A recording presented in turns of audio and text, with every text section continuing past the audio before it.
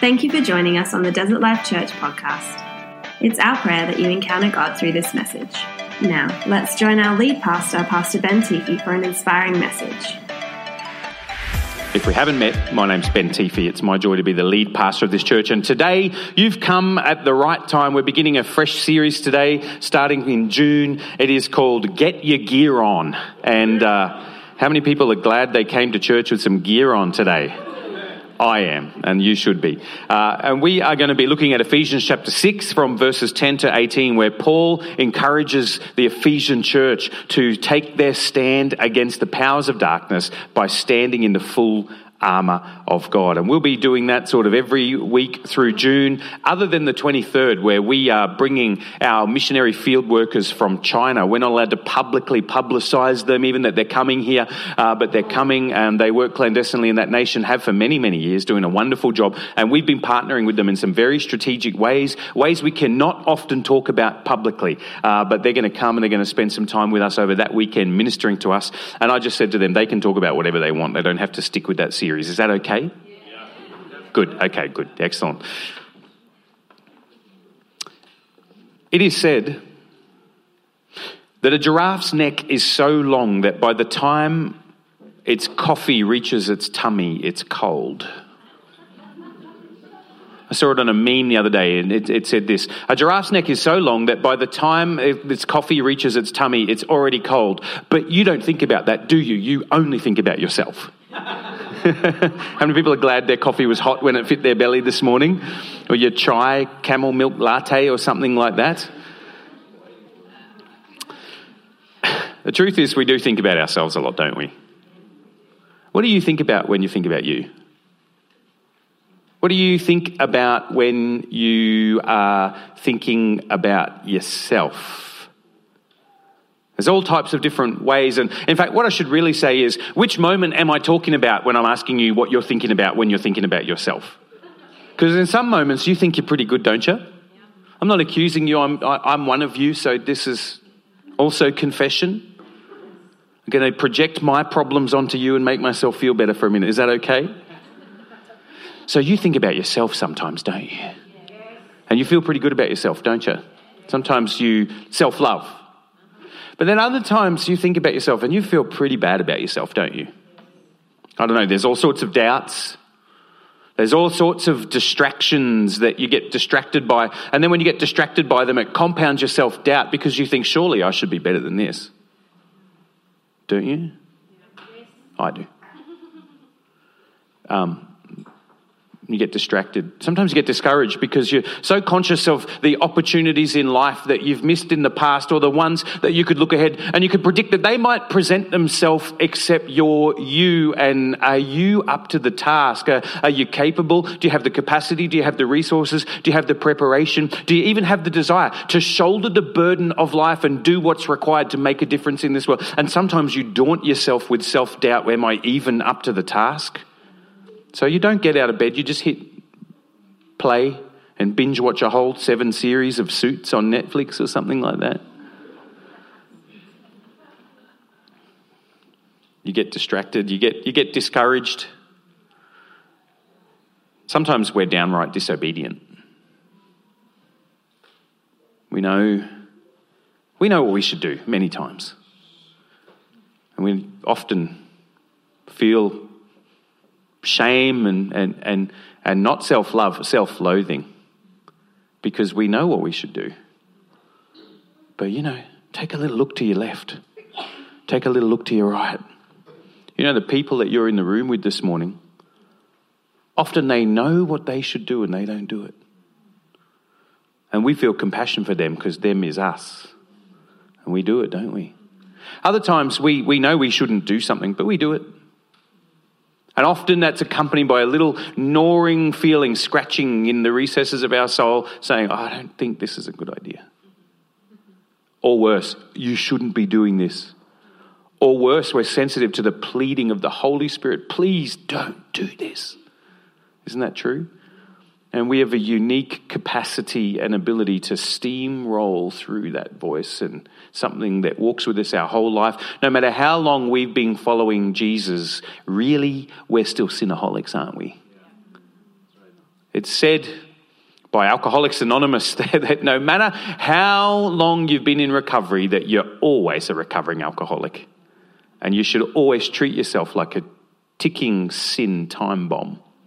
I actually think that's a good observation from Alcoholics Anonymous, because I think the longer we walk with Jesus, yes, the more holy we become. Yes, the more sanctified we become. Yes, the more we experience transformation. But also notice how easy it is to take a few steps backwards. And we've all heard stories of others, and in one way they've shocked us. And every time we hear that shocking story, we say, I'm just not going to be shocked by this stuff anymore. But it happens and we are shocked. And we shock ourselves, don't we? What do you think about when you think about yourself? Sometimes it's self-love. Sometimes it's pride. It's because it's what we do is to protect ourselves against the pain of our distractions and our discouragements and our disobediences. Sometimes what we do is we bolster our sense of pride and our ego, and we make ourselves feel better by trying to be better and trying to do better, put in more effort, achieve more, climb higher, project something better, buy a new watch, get a new outfit, get a new haircut. Not from the person who normally cuts your hair, but like maybe see someone else. And then turn up and drum in church the next day. And it's a private joke that you're not going to get. I'm really sorry I said that. You know, life is, it's full of challenges for us in the way we do it. What do you think about? So I'm just thinking about thinking. It's called metacognition, when you think about what you think about. It's a good word to help you win Scrabble. You have this circuitry in your brain. It's called the default mode network, the DMN. Who loves a good abbreviation? Thank you. An acronym. I preached at a conference last weekend. Thank you for releasing me, by the way. And I went up to talk to the production guy, and I just handed him my Darth Vader USB stick, which is labelled as Darth Tiffy. And all our staff know exactly why it's got to be that way. And I handed it to him, just said, I've got some slides and some scriptures and stuff like that. Could you put them up on the screen? And he said, oh, how do you want them? I was like, square on the screen. And then he started talking to me in techno speak. How many people love a good techno speak conversation? And I actually got the giggles while he was talking to me. It was almost like just watching a sunset for a second, because in less than 7 seconds of talking, he had used 4 different abbreviations. Well, it just depends on whether it's a JPEG or PNG, and it depends on whether we want an SDI or DVI. And I was like, this is just all TMI. FYI. And I just, it was funny. So you have this default mode network in your head. And what happens is the default mode network has a job. And the default mode network's job is circuitry in your brain that helps you basically not die when you're not doing anything, okay? What it does is it ensures that when you do nothing, your brain does something, okay? Now, often you'll be aware of this because you'll have had a busy day. You haven't had time to do much because you've been running. Ever had one of those days? Usually it's a to-do list supplied to you by your partner in life who just says, all these things need to be done.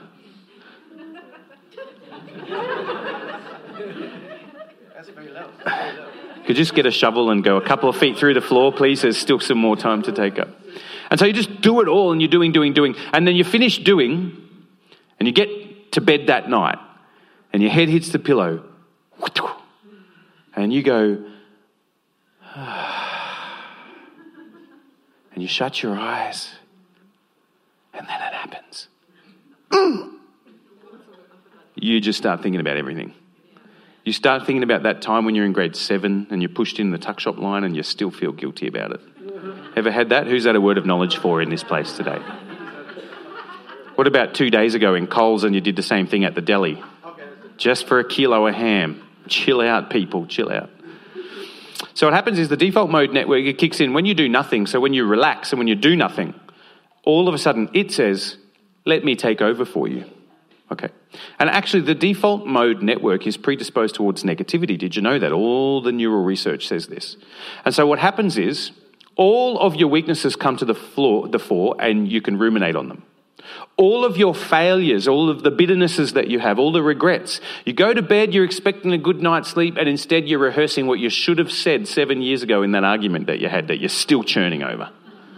All of a sudden you discover all of the names of the people in life who've been promoted ahead of you, and you want them all dead.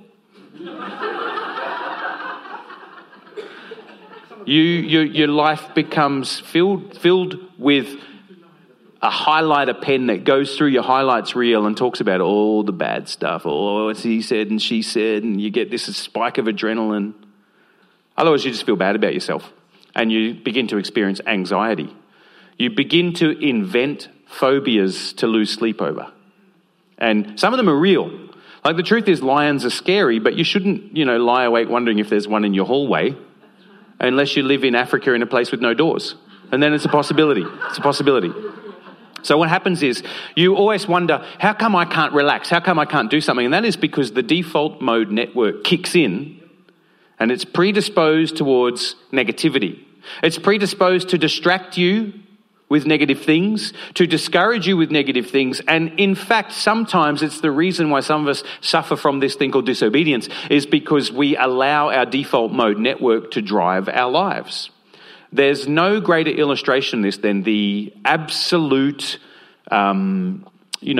huge statistics of anxiety that is caused in our society at the moment.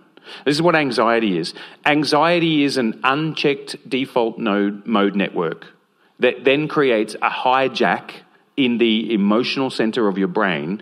And then if that remains unchecked, it takes over physiology. It actually hijacks your body as well. And so what happens is, it doesn't start the moment you have an anxiety attack. It starts the moment you forget you have a default mode network that is trying to take you by the hand and lead you to anxiety town. So one of the ways that you treat anxiety is you help people identify that pattern well before it happens. How do you do that?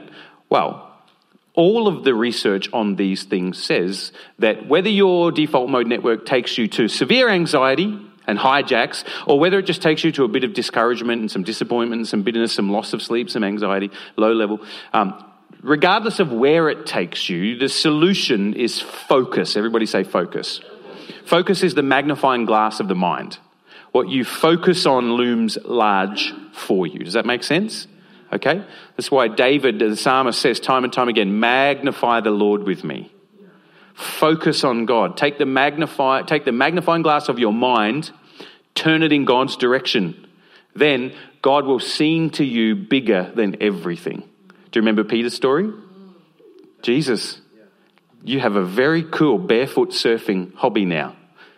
Jesus is walking on the water and Peter says, call me, let me do it. How many people love Peter? Don't you think it's cool? I'm not going to lie. I've tried so many times in my backyard pool to do that. One day I'll get there. And Peter gets out there and he is walking on the water. But then what happens? Before there's doubt, he sees something. What does he see? Waves. And he feels something on his face. What is it? Wind, water, spray. He sees the winds and the waves. And then what happens? What a great story, and what a great lesson we're taught by the gospel evangelist about the way we live our lives. The way we live our lives is not to sit comfortably in the boat and avoid everything. It is to hear the call of Jesus to always expand your horizons, get out of that boat, get onto that water, and then keep your eyes on and not looking at the wind and the waves. It's a focus story, and it's a great focus story, and it's a focus story that you can spend hundreds of dollars and hundreds of hours in therapy learning the same principle, that your focus is the thing that will write the checks for your future to cash. But your default mode network, and we all have it, so no one's here is being criticized or judged. But the difference is not that whether we have it or don't have it. The difference is whether we've learnt to train it. Everybody say train. You can condition your default mode network not to take you down the rabbit warren of tragedy and misfortune. Okay? You can condition it. And you condition it through taking the magnifying glass of your mind, your focus, and turning it towards something that is productive. Do you know this? This is true. You can only think one thought at a time. But you can think at the speed of light, which is about 1,250 words per minute, according to our processing experts, okay? At the speed of light, thoughts go, and they translate. It's like a conversation with yourself, 1,250 words in less than 60 seconds. Bam, all that happening in your head at once. But you can only think one of those things at a time, okay? And so taking your mind and focusing on something harnesses the default mode network. So this is the problem that we have in the modern age, because when we want to relax, when we want to chillax, when we want to do nothing, we sit there and we do nothing, and because we zone out, our default mode network, remember, it becomes more active when you do nothing. How about that? Okay, so when you do nothing, you should make sure that while you're doing nothing, you're doing something. Okay? And it doesn't have to be picking up a shovel or a hammer or a Norwex mop. It doesn't have to be chopping veggies. It doesn't have to be juggling chainsaws. You just have to focus on something, okay? That's why you feel better when you go for a walk in nature. The Japanese call it forest bathing now. There's actually places devoted to this, and because of the high stress, high work, go thing in modern corporate Japan, executives are going crazy and having breakdowns and anxiety attacks and all sorts of stuff. And so as a way of treating this epidemic that is happening there, they've got these whole areas roped off as natural, pristine, virgin little chunks of forest, maybe in the middle of a city, just a room this big, but a forest. And they get prescribed 15 minutes, 20 minutes, 90 minutes to forest bathe, right? So they can do nothing, but they do nothing while they're really doing something. They have to focus and enjoy the environment and all that sort of stuff. It's quite amazing, actually. You should check it out. Go for a swim in the forest. How many people desert bathed this week? How many people actually bathed in this cold weather? Definitely have to pray for you. Okay, why am I saying all this to you? Well, I'm saying all this to you because the point of the matter is that you and I, we do have our challenges of distraction, discouragement, and disobedience, and we do think of ourselves. And the Apostle Paul writes to the Ephesian church, and he takes the human tendencies that we still struggle with, and he says, let me provide some focus to you, so that you would not be hijacked by the schemes and the wiles of the weaknesses inside you and the evil around you.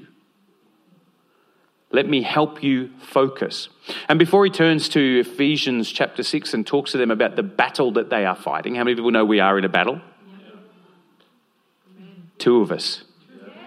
You do realise we're in a battle, don't you? You know that when you became a Christian, you joined the side of light in a cosmic war. That's what the New Testament teaches us. Jesus came demonstrating and talking about it and then left us to carry on his work. Who seems daunted by that? Well, you should and you shouldn't. So we'll talk a little bit about that today. But before you get to Ephesians chapter 6, Paul talks in Ephesians chapter 1 and 2 and 3 and 4 and... Good, thank you. Only the teachers answered. The rest of us are still learning our 3 R's. And he spends a lot of time attuning the focus of the Ephesian church. And he wants to do that because he wants you and I to change what it is when we think about ourselves. When you think about yourself, what do you think? And Paul says, I've got some ideas that you need to incorporate. Got some ideas that you need to lend your focus to. And that's why 2 things play a massive part in the book of Ephesians. Worship and prayer. Worship is in almost every paragraph, not necessarily explicitly stated as the word worship, but the idea of worship, the idea of praise, the idea of things being to the praise of his glorious grace, if you've ever read Ephesians. The idea of the church not being filled with wine, but instead being filled by the Spirit, speaking to each other in psalms, hymns, and spiritual songs. See the difference? Be filled by the Spirit as you worship God. And all the way through, Paul inserts this awareness of worship, things being to the praise of God's glorious grace, as he conditions the church to understand worship is important, not just because God is an heavenly narcissist that demands we say nice things and nice and good things about him. Worship is important because worship attunes our focus to the ultimate and most important realities behind the fabric of the universe. And for Paul, worship is always corporate worship, personal worship, private worship. That doesn't exist. It's always something done with the people of God. And if you read the book of Ephesians or any of Paul's writings in the original Greek language, he almost never says the word you without it being plural. Think about that. Because whenever we hear the word you, we think about me. But not if you're a Bible thinker. And sometimes our challenges are born out of the fact that we're actually not Bible thinkers. We don't spend enough time swimming in it. I'm not saying this critically, I'm just helping you understand something. That a lot of our challenges are because we don't think like Bible people. Therefore, we don't live like Bible people or believe like Bible people. Amen. And you know what happens? Then we don't experience like Bible people. Yes. And so God has a pathway for us. He has a calling for us. And Paul is at great pains to attune the Ephesians to worship the way they corporately focus themselves. And then funnily enough, it's always linked then to prayer. The way they corporately wage war on darkness. The way they corporately engage with heaven. The way they corporately bring heaven to earth. And a huge and important part of that is in their faith-filled clinging to God, touching the hem of Jesus' garment, praying together. But before he does those two things, the focus on worship and the focus on prayer, he has this other focus, and it's a focus on knowledge. Everybody say the word knowledge. If you were to read the whole book of Ephesians in a sitting, and you probably can make yourself a cuppa sometime and have a look at it, then you'll see that this word knowledge, the idea of knowing things, it features heavily in the book, probably as a counter-distinctive to the push in the Greco-Roman world to go and find secret knowledge like magic and witchcraft and power from the secret cults and the mystery religions and the witchcraft and the idol temples in Ephesus. And it was a really big deal. These guys in Ephesus, they'd have little witch doctors that you could go visit. And if you were scared, because it was a very superstitious era, and if you were scared, look, I don't want to get sick because an evil spirit might make me sick because someone who doesn't like me has put a curse on me, then you could go and see one of these witch doctors and you could get them to write a word on an amulet or a piece of paper. And you would put that on your body. You would tuck it into into your shirt, or if it was on an amulet, a little medallion, you'd hang it around your neck. And that word was called a word of power. And you'd hang that word of power around your neck, and it would be like, now, everywhere I go, I'm carrying that power. There were 6 of those words.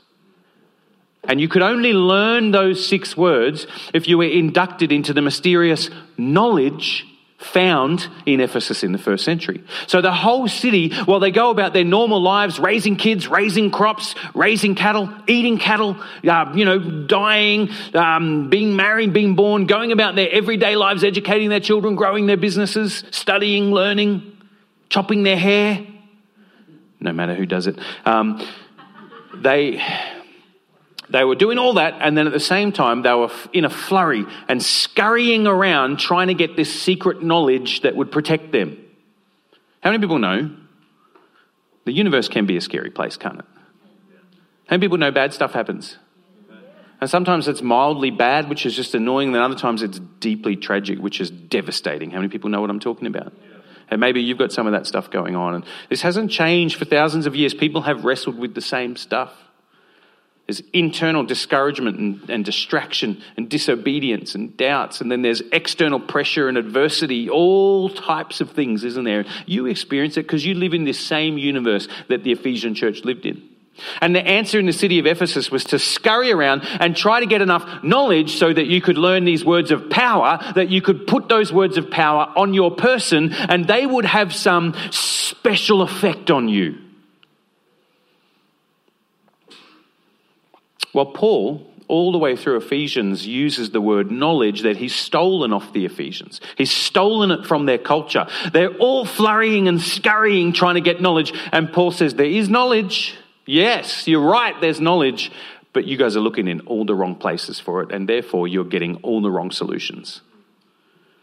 And you're trying to get power and he says there is power, but you've got to make sure you go to the right source, because just because power is powerful does not make it good, does not make it in harmony with the flourishing of life. And we know that, don't we? You ever heard the saying, power corrupts? And absolute power corrupts? Absolutely. Absolutely.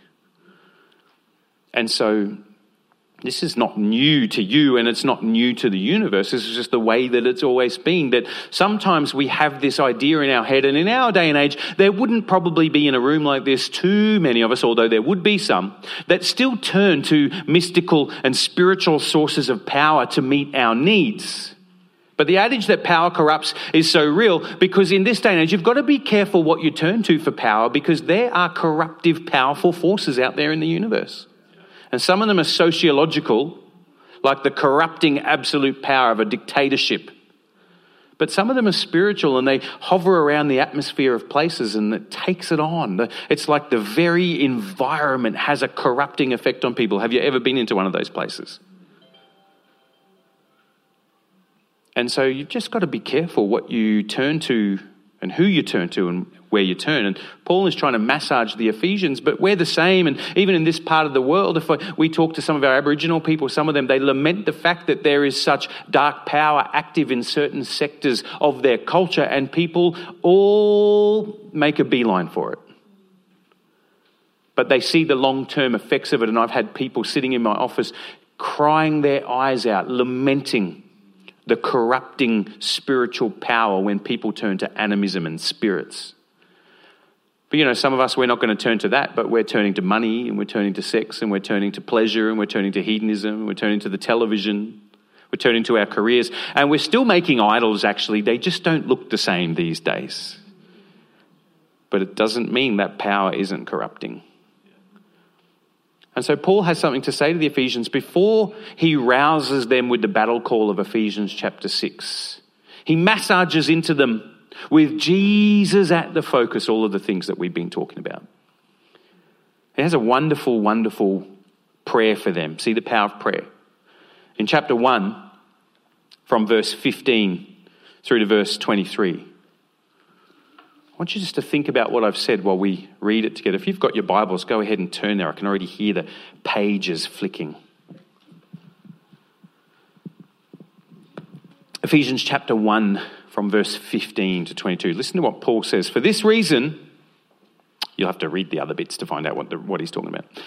Ever since I heard about your faith in the Lord Jesus and your love for all God's people, I have not stopped giving thanks for you. Remembering you in my prayers, I keep asking that the God of our Lord Jesus Christ, the glorious Father, may give you the Spirit. Everybody say Spirit. Now, my Bible's got with the program theologically and put a capital S there, but many of them for centuries haven't done that. Like as if saying give you the Spirit is just like a spirituality in the general sense, maybe the way it's used by hippies or something like that, okay. But when you see this word ever in the Bible, it mostly is capital S, Holy Spirit. I pray that he would give you the spirit of wisdom, everybody say wisdom, and revelation, everybody say revelation. Paul's prayer, I pray God would give you the Holy Spirit, because wrapped up in that's the spirit of wisdom, and it's the spirit of revelation. It's the spirit that helps you have and know and see and perceive exactly what you need to. And I pray that God would give it to you, Paul says. Spirit of wisdom and revelation. Listen to why. So that you may know him better. How many people just know that God is infinite? Okay, well, not many of us said yes. So, did you know God is infinite? Yes. And I'm finite, and so are you. Infinite God, finite mind. That means there's always going to be more of God I don't understand than what I can apprehend. Did you know that? So it's good for me to search out all my questions. And I should do that, by the way. But there may not always be completely exhaustively understandable answers to all my questions, because my finite mind is grappling with an infinite being and my brain cannot contain it. Understand? if you don't understand, just try to grapple with the idea of the Trinity and then you'll understand. 5 minutes into that discussion, you won't even be able to feel your legs anymore. It's the right response to have. Infinite God, finite Ben, and finite you. So Paul says that to know God better, you actually need an activity of the Holy Spirit in your life. You need the Holy Spirit to come graciously and open your eyes, to give you wisdom and to give you revelation. Think about that word revelation. Let's just say it, revelation. Revelation is, in the ancient language the New Testament was written in, means to pull away the curtain. Ever been to a wedding? Okay, listen, if you guys aren't going to talk to me, I'm taking my bat and my ball, I'm going home. I've only got about 5 minutes left of this sermon, but I will walk out early. It's the cold. It's the cold. Turn the person next to you and say, wake up! You're sleeping during Pastor Ben's sermon again. That's why people come to church. They can't sleep at night. They come to church and do it. It's a ministry that we provide, giving you a safe space. Have you ever been to a wedding? Yeah. Okay, there's an awesome part at the wedding where the bride walks down the aisle. And traditionally, anyway, I've been part of some weddings where things are so different these days, where she choppers in and ninjas come down out of the roof and crazy. But traditionally, the bride would walk down the aisle and she would be wearing a over her face, okay? And everybody knows, the truth is, don't brides look awesome on their wedding day? The groomsmen, they get up, play a round of golf, maybe have a couple of tinnies and, drag a razor across their face and a comb across their head, pluck some grey out of their beard, and then they just turn up, still tucking their shirt in. And the bride turns up 2 hours late for the wedding, having got up before sunrise to put on what in the hardware industry is known as spack filler on her face, looking her best, ruby red lipstick or something like that, little waft of perfume, hair that's like a architectural construct, 17 cans of hairspray, and she walks down the aisle and everybody's heart melts, right? But one of the best bits of a wedding is when the bride is unveiled, and everybody goes, and the men all go, hey, this is a good time to quickly check the cricket score. Yeah. That's not true. Everybody goes, we knew she was good, but we didn't know she was that good. We did. Have you ever heard an old uncle or something say this to the bride? Well, you scrub up all right, love. My Uncle Tom said that to Danielle on our wedding day. Well, you scrub up all right, love. I've said it to her every day ever since. 20 years of hearing it, she's still scrubbing up all right. It's pretty good. It's an unveiling. So, or what about when you go to see a theatrical production, a stage play? Remember those things? And you'd be wondering, what are they going to do?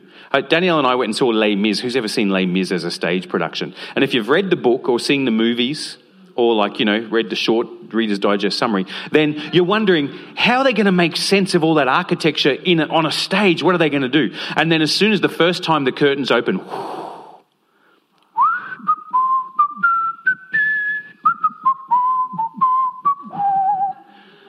you're not coming on this journey with me. It's okay, we're going to move on.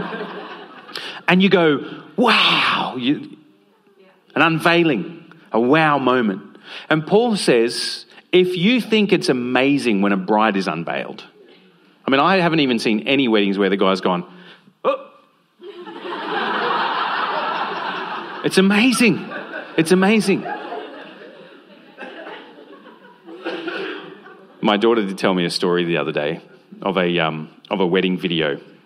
And there are two kids standing and they're unaware of the camera there. And the groom unveils the bride. And one of the kids goes, oh, she's ugly. And it's on their wedding video. Shoot, Alex. It's never happened. It doesn't happen because there's something breathtaking, isn't there, about a great unveiling. Who loves a good unveiling of something? Thank you. And so Paul says that what you need, I'm praying that you get the Holy Spirit because Jesus is amazing and breathtaking. But you require the activity of the Holy Spirit to unveil Jesus to you. You can't logic your way into the kingdom of God, although our faith is very reasonable, rational and logical. But the point is, it's like I could read Danielle's dossier, I could read her file and know everything about her, but knowledge about someone doesn't constitute knowledge of them. Relationship, disclosure, unveiling. We just had our 20th wedding anniversary, and we looked back on the day where I unveiled Danielle. Sounds a bit dodgy, doesn't it? We look back on the day where we got married. I don't know where your head's at, but mine is in the holy word of God right now. I'm partially thinking about Danielle. And she still hasn't changed.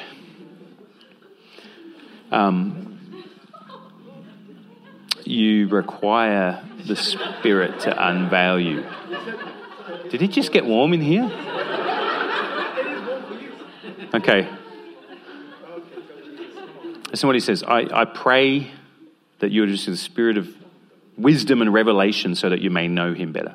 I pray, listen to this, that the eyes of your heart may be enlightened. The eyes of your heart would be enlightened. Enlightenment is a Christianish thing. In order that you may know, listen to these three things: the hope to which he has called you, the riches of his glorious inheritance in his holy people, and his incomparably, everybody say incomparably great power for us who believe. It actually works against the three things of discouragement, distraction, and disobedience. Did you know that? If you have the hope of his calling, it works against your discouragement. If you know the riches of his glorious inheritance in God's holy people, it's hard to be distracted because you are absolutely amazed. And it's hard to be disobedient when you have an apprehension of his incomparably great power towards us. Notice Paul doesn't say, I want you to experience that power. I wish the eyes of your heart would be open so you could know it. You have it. Do you know you have it? When I went to the Solomon Islands on a mission trip when I was in Bible college, and I had a leather kangaroo skin hat. Who's seen those ones floating around town?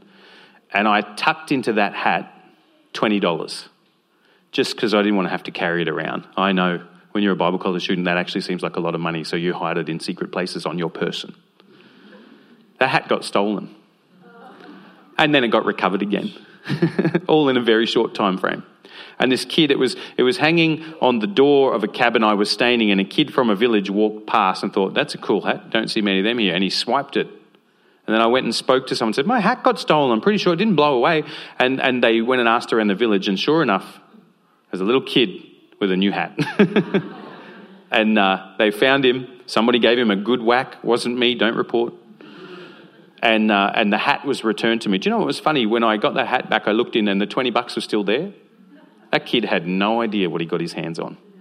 He had no idea. Back then, the $20 is worth more than the hat was. I would have probably forgotten about it. He should have left the hat and taken the 20. He didn't know what was right in front of his face. But do you? We're like that with our faith sometimes. And that's what Paul's saying to the Ephesians. I'm praying that the eyes of your heart would be enlightened so that you would know the incomparably great power of God towards us. Not, I'm praying that God will give you power. Paul seems to believe this thing. God's already given you power. I'm just praying that your eyes would be open and you'd know what you have. And then listen to what he says. Toward us who believe, that power is the same as the mighty strength he exerted when he raised Christ from the dead and seated him at his right hand in the heavenly realms, far above all rule and authority and power and dominion and every name that is invoked, not only in this age, but also in the one to come. See how amazing Jesus is?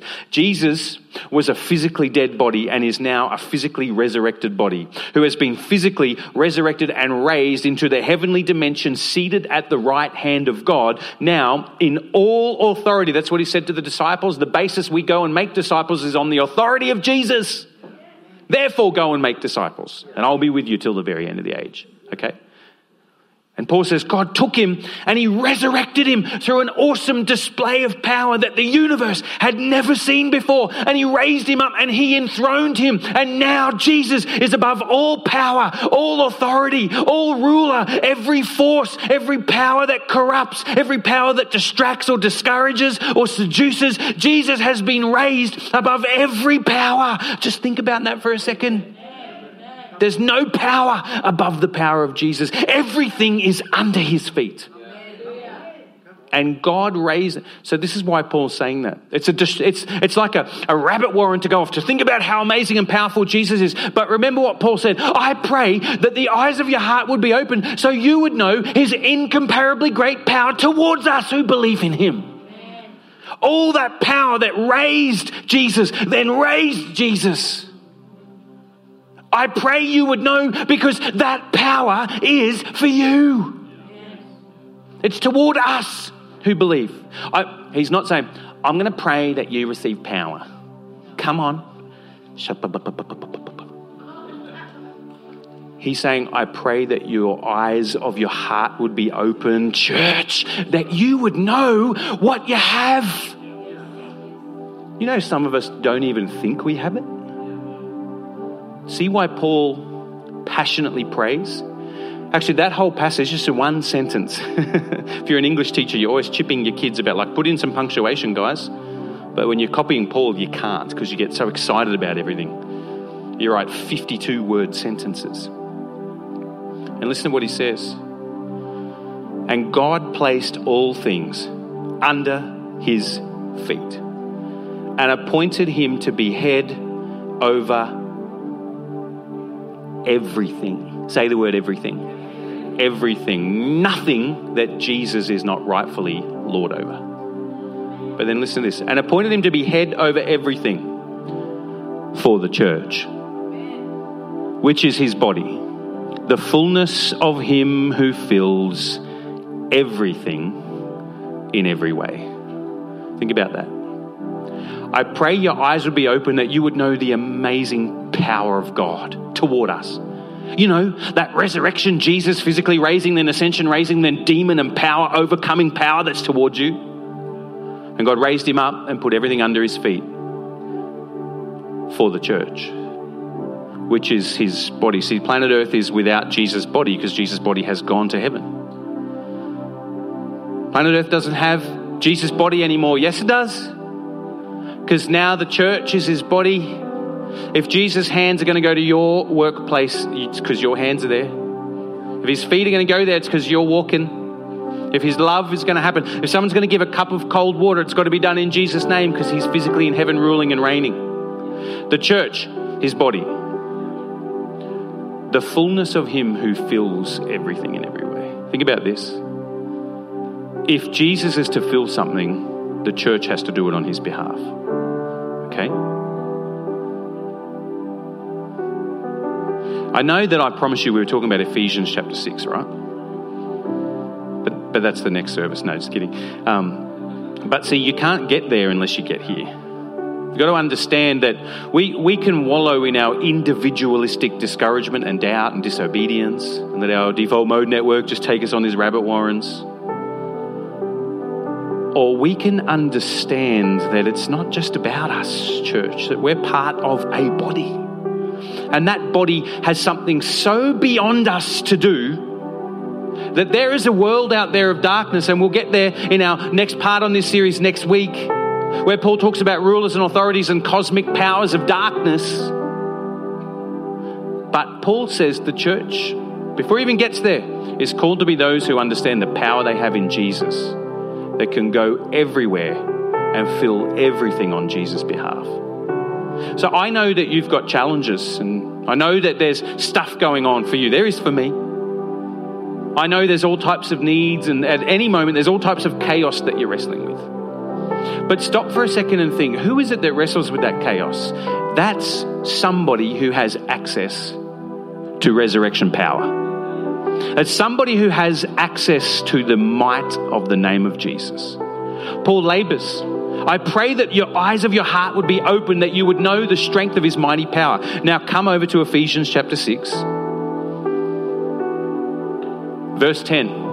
You have to know that previous bit, because listen how this section opens. Gordon Fee, that great Bible scholar, in fact, all the Bible commentators reference that this final bit of Ephesians, chapter 6, verse 10 to 18, where he says, put on the armor of God, is the conclusion of the letter, the high point of the letter. It is the mountain peak of the letter. And everything Paul has said has been pushing towards that one moment. It's not an irrelevant aside. It is the main game. Everything else was entree. This is main course. Verse 10 of Ephesians chapter 6. Finally, be strong in the Lord and in his mighty power.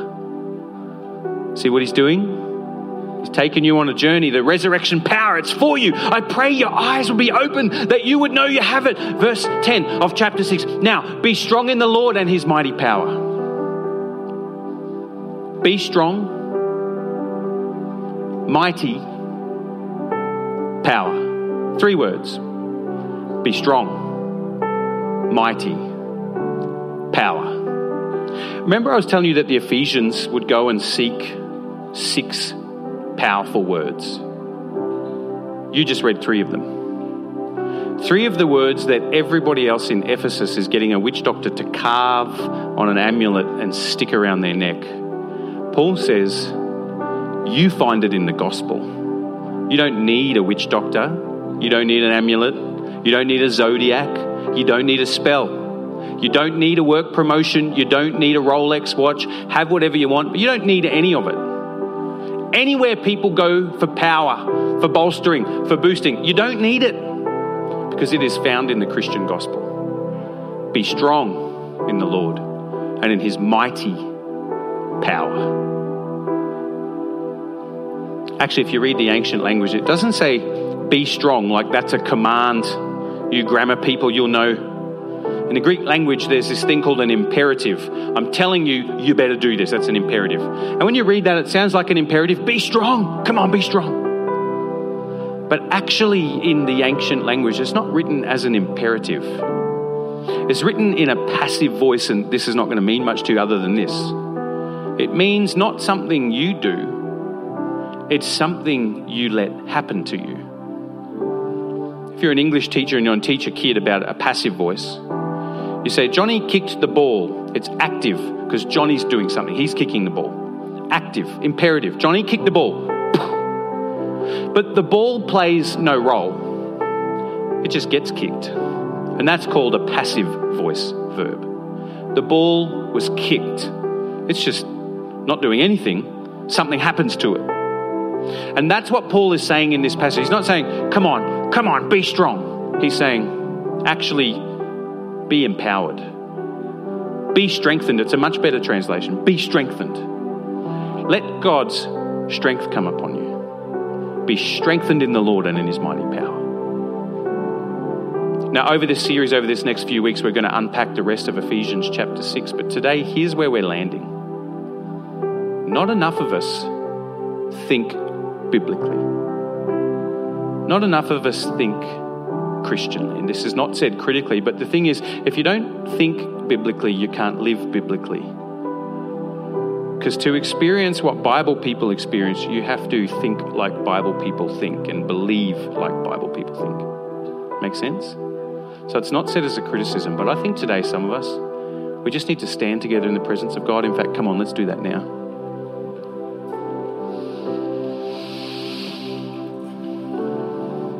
Be strengthened in the Lord and his mighty power.